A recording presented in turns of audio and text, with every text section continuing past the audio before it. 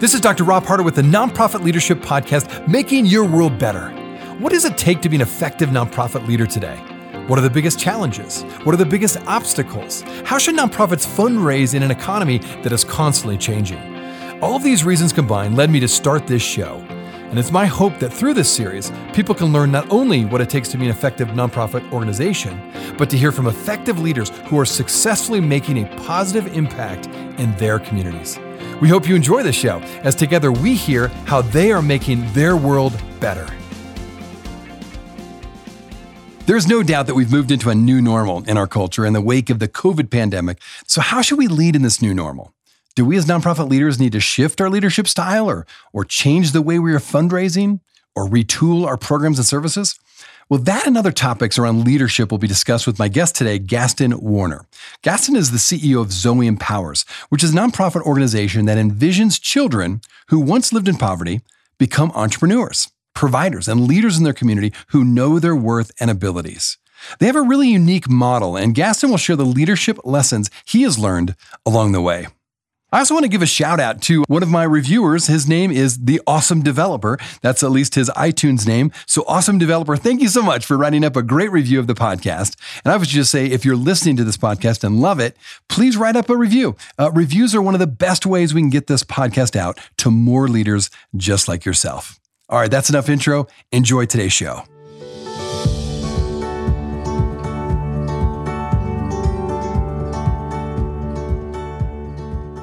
Well, thanks for being on the show, Gaston. There are several things I look forward to diving into today, but I have to start out by congratulating you for winning the .org Impact Awards for the category Fighting Hunger and Poverty. Congrats on that award. That's a big deal. We're so excited. Thanks so much. Absolutely. And for my listeners, it was fun. Some of you who follow my blog, I was just one of the judges, and it was such a fun experience. And I was talking to you, Gaston, earlier before the show. It's really hard to choose between these incredible nonprofits, but I will have to say, Zoe Empowers is an excellent nonprofit. You're doing great work, so I'm really glad to have you on the show so my listeners can learn a little bit more about what you do. So let's dive in. Give us a quick overview of Zoe Empowers. How did it get started, and what is your primary mission? Absolutely. So Zoe Empowers, what it actually does, it's a global network of local organizations that are equipping orphaned and vulnerable children living in life-threatening poverty to be able to sustainably move beyond charity in a permanent way, kind of wrapped in layers of community. It's really the coolest mission. But the way it got started is what really fascinated me when I first came across it. So Zoe itself started in 2004 with a group of churches in North Carolina that wanted to respond to the global pandemic of HIV/AIDS at that time, and all the orphans left in its wake. And so they started off with just a normal relief ministry, doing feeding programs and clothing programs and scholarship programs and all those kind of basic things that they knew to do. And then in 2006, they had this weird problem of an overage of funding, but they didn't want to just wait a second. That never happens in a nonprofit. Wait, how did that happen? It hasn't happened since. I keep waiting for it, but at that time in 2006, they had this overage of funding at the end of the year, and they said we need to invest this in a way that'll make a permanent impact. So they put out word that they were looking for someone who was really moving the ball sustainably with orphan children in Africa. And they were introduced to this Rwandan social worker named Epiphany Mujawamana. And Epiphany had this crazy program that was coming at the whole issue of orphan care in a completely different way. And so they were fascinated. Epiphany had been raised as a vulnerable child herself in Rwanda. She had sold onions on the side of the road. She had put herself through school and become a successful school teacher. And then the 1994 genocide wiped her country. I mean, it really just set everything back. And her heart went out to the tens of thousands of orphaned and vulnerable youth that were left in the wake of that. And so she went to work for some large Western aid organizations because that's where the resources were. And she worked for each for several years and became disillusioned with the work. And this is what she said. She said, I watched as these generous people would come to my country and give things to these children that these children desperately needed. And then I watched as the children became so dependent on that outside aid that they forgot how to do things for themselves. So that's kind of the backstory of Epiphany. So when she worked for these organizations, she finally said, there's got to be a better way. I was raised as a child like this. I know they have God-given skills and God-given abilities. What they lack is opportunity. And so on a shoestring budget, with a group of other Rwandan social workers frustrated by that cycle of relief and dependency, Epiphany started working directly with the village leaderships and, more important, with the orphaned youth themselves. And what she did is she would gather them, and she started off asking a different question than I had ever heard. My question, especially working with people on the edge of life and in kind of those life-threatening situations, my question had always been, what can I do to help these orphaned young people? Epiphany started off with the question, what are the pieces in their life that they would need in order to stand on their own feet? And so asking that very different question, that's how she came up with what eventually became Zoe's kind of 3-year community-based, indigenous-led empowerment program. And that kind of setting it in that very different way, in ways that I would have never even thought to organize it, has made the impact so much bigger. I really like that. I want to restate that for my listeners because it said something really powerful. You kind of came at it with, what do they need and how can I meet that need? And she came at it more of, no, what are the things, the tools they need to really self-empower themselves, if I could say it that way. Is that how she approached it? That's exactly how she approached it, because she knew she had pulled herself up from that situation with some luck and some help from a church that helped her out. But she knew, and she watched these children. They were working in other people's fields. They were working in other people's shops. It's not that they lacked intelligence or ability or motivation. They just didn't have opportunity or access to capital or community that would allow them to thrive. I love that. That's really, really good. And I want to get into leadership. You know, my podcast is all about leadership. And so let's transition a bit because I know we're going to hear more about Zoe Empowers as you give your examples, I'm sure, about leadership. First, what has been the greatest challenge for leadership when it comes to your role there at Zoe Empowers? So for Zoe, and it transitions a little from what Zoe is, but it's part and parcel to the organization. I had worked in leadership roles in different nonprofits and churches before. For Zoe, we found ourselves with this incredibly powerful program designed by Africans and run by Africans that was having a bigger impact than I had ever seen or even imagined. And the leadership challenge of that is, how do we bring Americans into that mix, or any Westerner, but Americans I'll speak about because that's my own people. How do we bring Americans into that mix where we can encase this powerful program in a bureaucratic structure that doesn't decrease the power of the program? And most importantly, how do we do it where the Americans don't take over? That's a delicate kind of piece that I haven't seen done very well. And we're trying it with varying levels of success, but we're really serious about participating with the program and leading the programs, but in ways that it's a servant leadership from behind.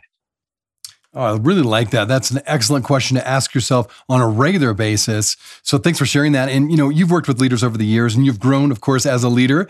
What are the key characteristics of leaders who will be able to sustain effective leadership over a long period of time? In other words, what separates out, in your mind, effective leaders who prevail and those who fade away? Yeah, that's an interesting question, because I've seen lots of people succeed that seem like very disparate personality types.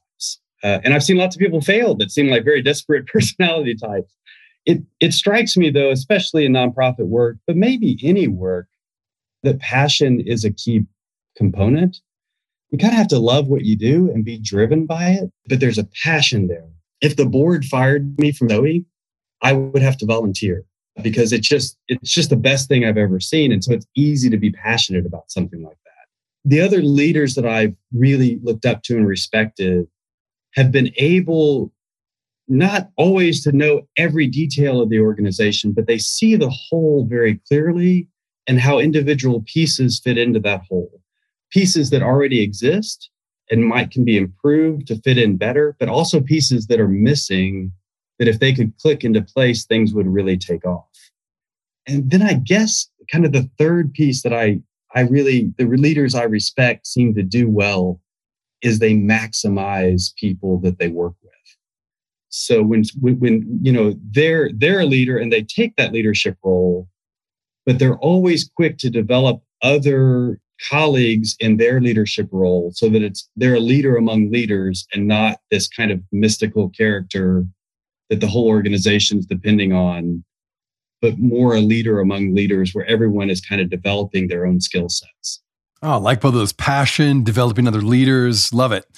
Well, and one of the things I want to talk about more with leadership is how you manage stress and how do you find those opportunities where you really create some more boundaries. So, for example, Gaston, when it comes to leading an organization during a crisis like the pandemic we've just been going through the last year and a half, there's certainly times when leaders need to lead with urgency, right, in the face of fear and make quick decisions, and it's uncertain and there's a lot of stress. And I feel like, I found that leaders need to harness the right amount of energy during stressful times.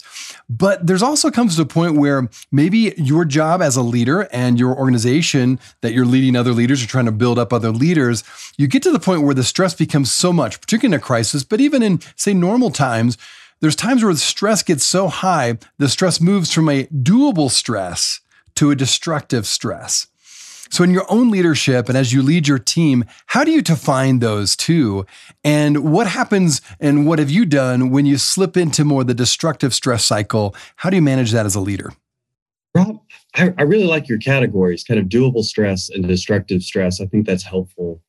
And with doable stress, that seems a very generative place for me and for leaders that I've seen and for whole organizations. During a crisis, there's an opportunity to improve and to take some risk and to do things that actually make the organization better long-term, even beyond the present crisis. I think a little bit of stress always is useful to us and brings out our A game.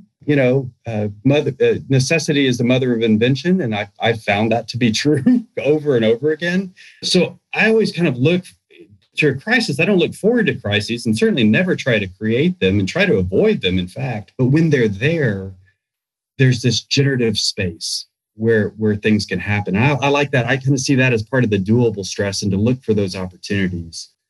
The destructive stress, and I always have to guard myself against either of these sides. It seems like there's two sides of the cliff to fall off of. You can either be paralyzed, and in a crisis, there's all these things that need attention all at one time.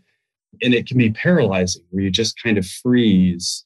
And the leaders that I've really looked up to have been able to take all those things in, sort out, again, seeing that whole and how the pieces fit in, sort out the critical pieces and be able to focus themselves and the organization on the things that are really going to move the ball forward.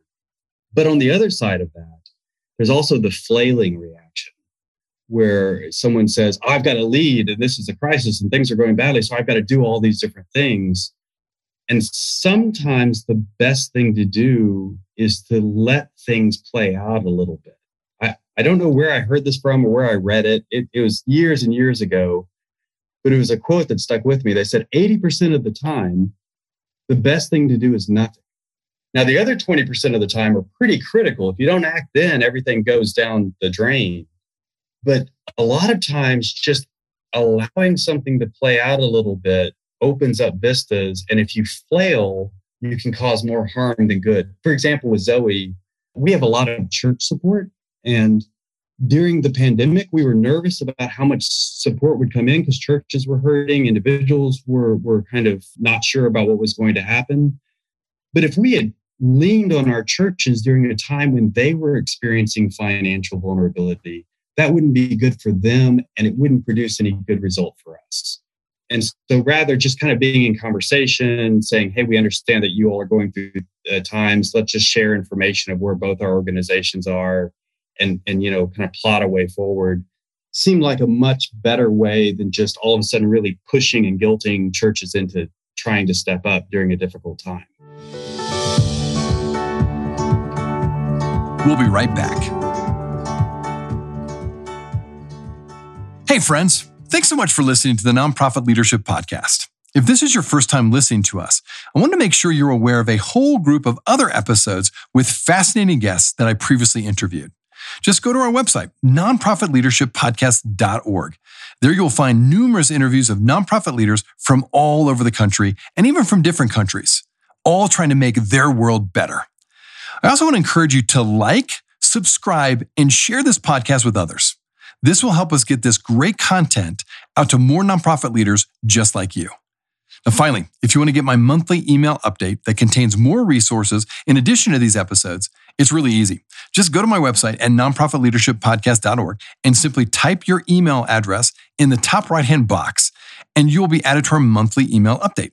And this way, you'll never miss any of the interviews or extra content from this show. And if you have any questions or comments, do not hesitate to email me. Thanks again for listening. Now back to the show.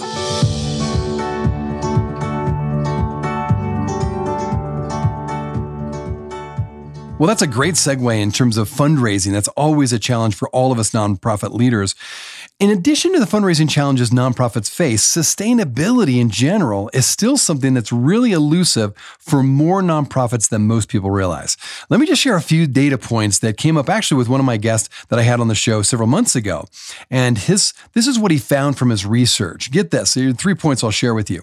7 to 8% of current nonprofits are technically insolvent. That's not very encouraging.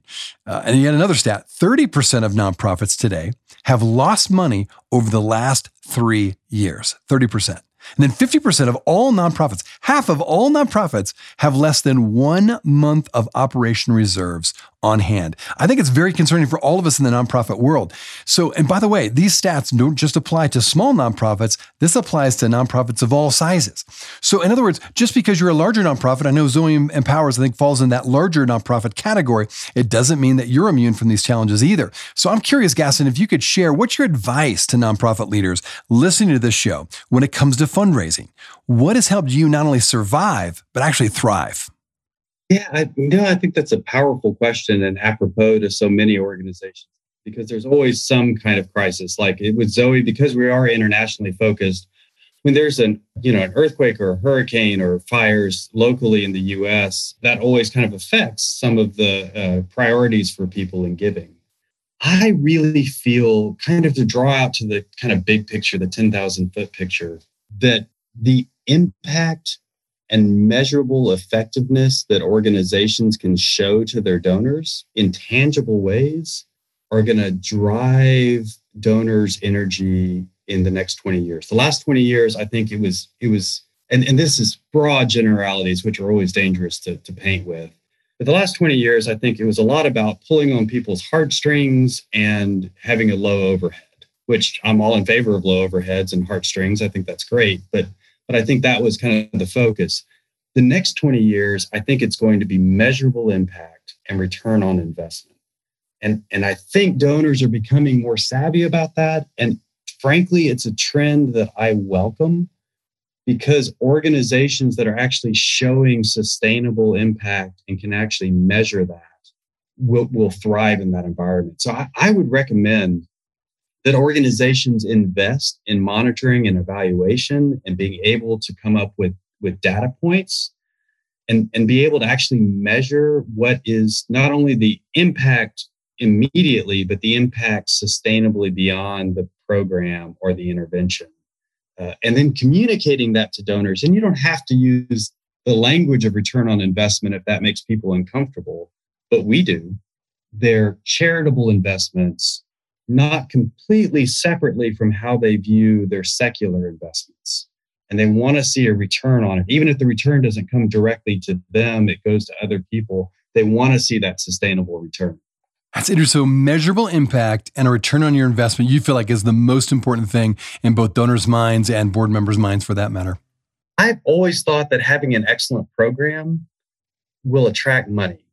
Now, that's not always the case. I mean, if you don't tell anyone about it, well, that's a problem. But if you maintain the excellence of the program, the money follows.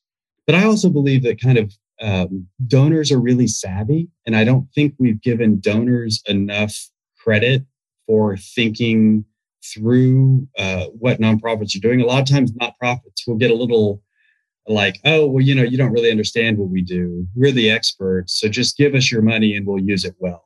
And I think that worked in the past. I don't think that's going to work in the future. I think people are going to want to feel like they understand the process and what's coming from it. As we talked about COVID and fundraising, obviously is a big piece of that. But moving beyond just fundraising, it certainly seems we're in this new normal now of leadership in nonprofit organizations when it comes to COVID and all the challenges it brought to us. For my listeners, again, what advice would you give to the leaders when it comes to leading this new normal? What are the most important leadership lessons you've learned during COVID that you'd pass on to them for their leadership role as we move forward? Yeah, I think COVID, for my organization, Zoe Empowers, it was really instructive. We've spent a lot of time making sure that everyone in the organization has a voice.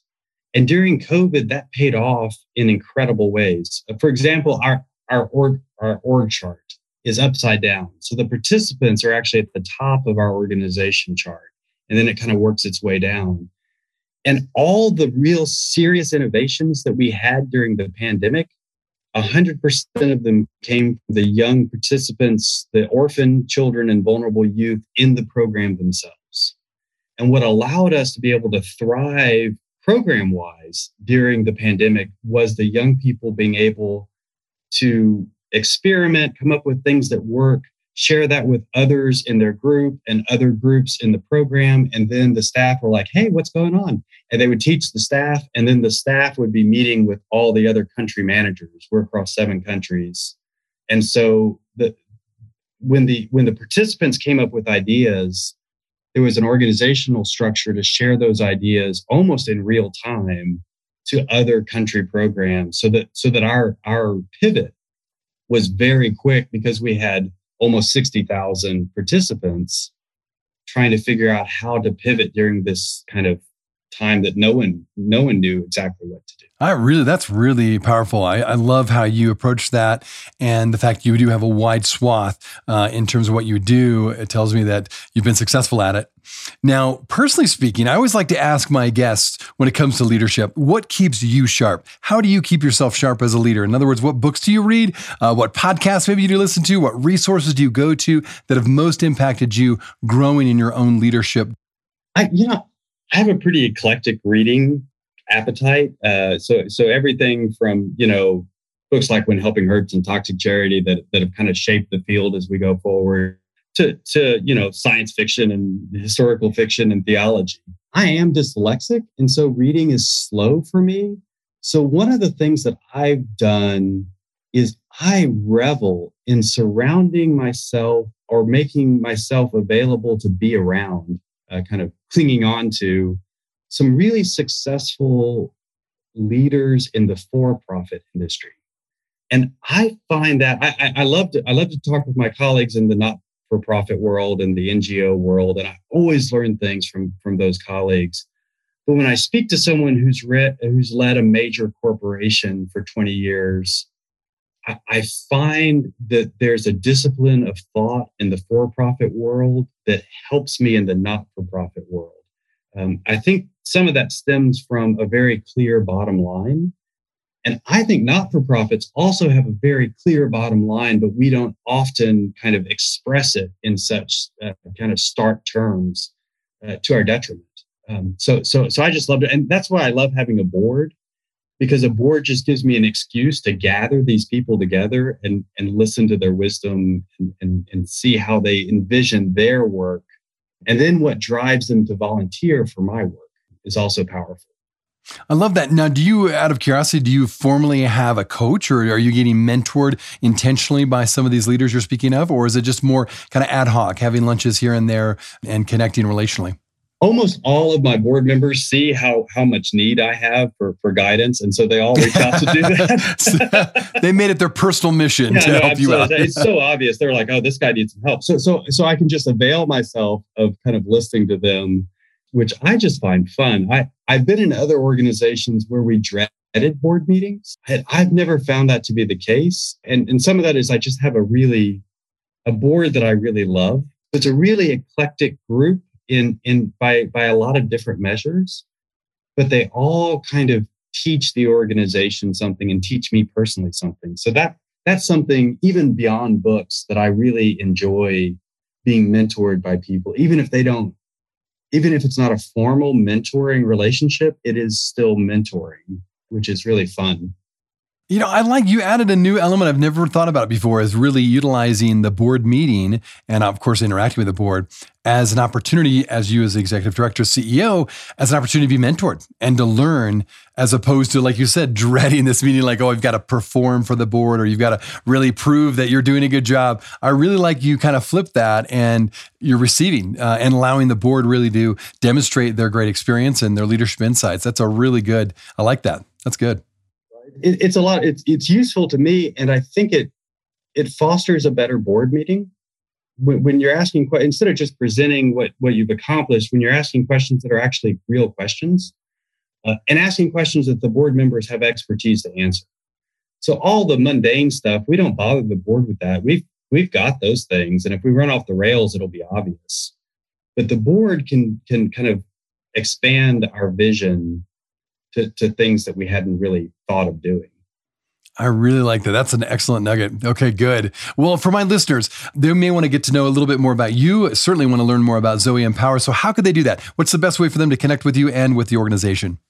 Well, probably the best way to connect with me is just email me. And I have very little life outside of Zoe, so I'm always happy to talk to people. My email is just gaston.warner@zoeempowers.org. Or you can go to zoeempowers.org, our website, and my information's all over that as well. And we love talking to people, either just being conversation partners or talking about ways that we can partner as an organization. Zoe is structured more as a social franchise than a single organization. And so we pretty much exclusively work in partnerships. And we also kind of, for those in the kind of orphan children and youth care world, we're also happy to give the model away to other organizations. And that's part of kind of our mission to grow it. We want to grow ourselves, but we also want to give it away effectively. So we're always happy to talk to others. Well, that's fantastic. Well, again, thank you for sharing your insights here on the show. And again, congratulations for winning that award. I know just the little experience I've had, they pick good nonprofits that are really doing a great job. Here, of course, it's internationally, not just nationally. And so you're living out what you're talking about today. So again, thanks for taking time to be on the show. Rob, it's been a pleasure. Thanks for the work you're doing. I think it's going to make the whole field better. Hey friends, I wanted you to know that this podcast can be found on both iTunes and Spotify. If you're wondering how to find it, just type in the words Nonprofit Leadership Podcast and this podcast should show up. We also encourage you, when you go on iTunes, let us know what you think. Give us a review. Give us a rating. We would love to hear what you think of this podcast, and your feedback will help expand this podcast to get it out to as many people as possible. You can also find other resources and interviews of past guests on my website, nonprofitleadershippodcast.org. Again, that website is nonprofitleadershippodcast.org. Thanks again for listening, and until next time, keep making your world better.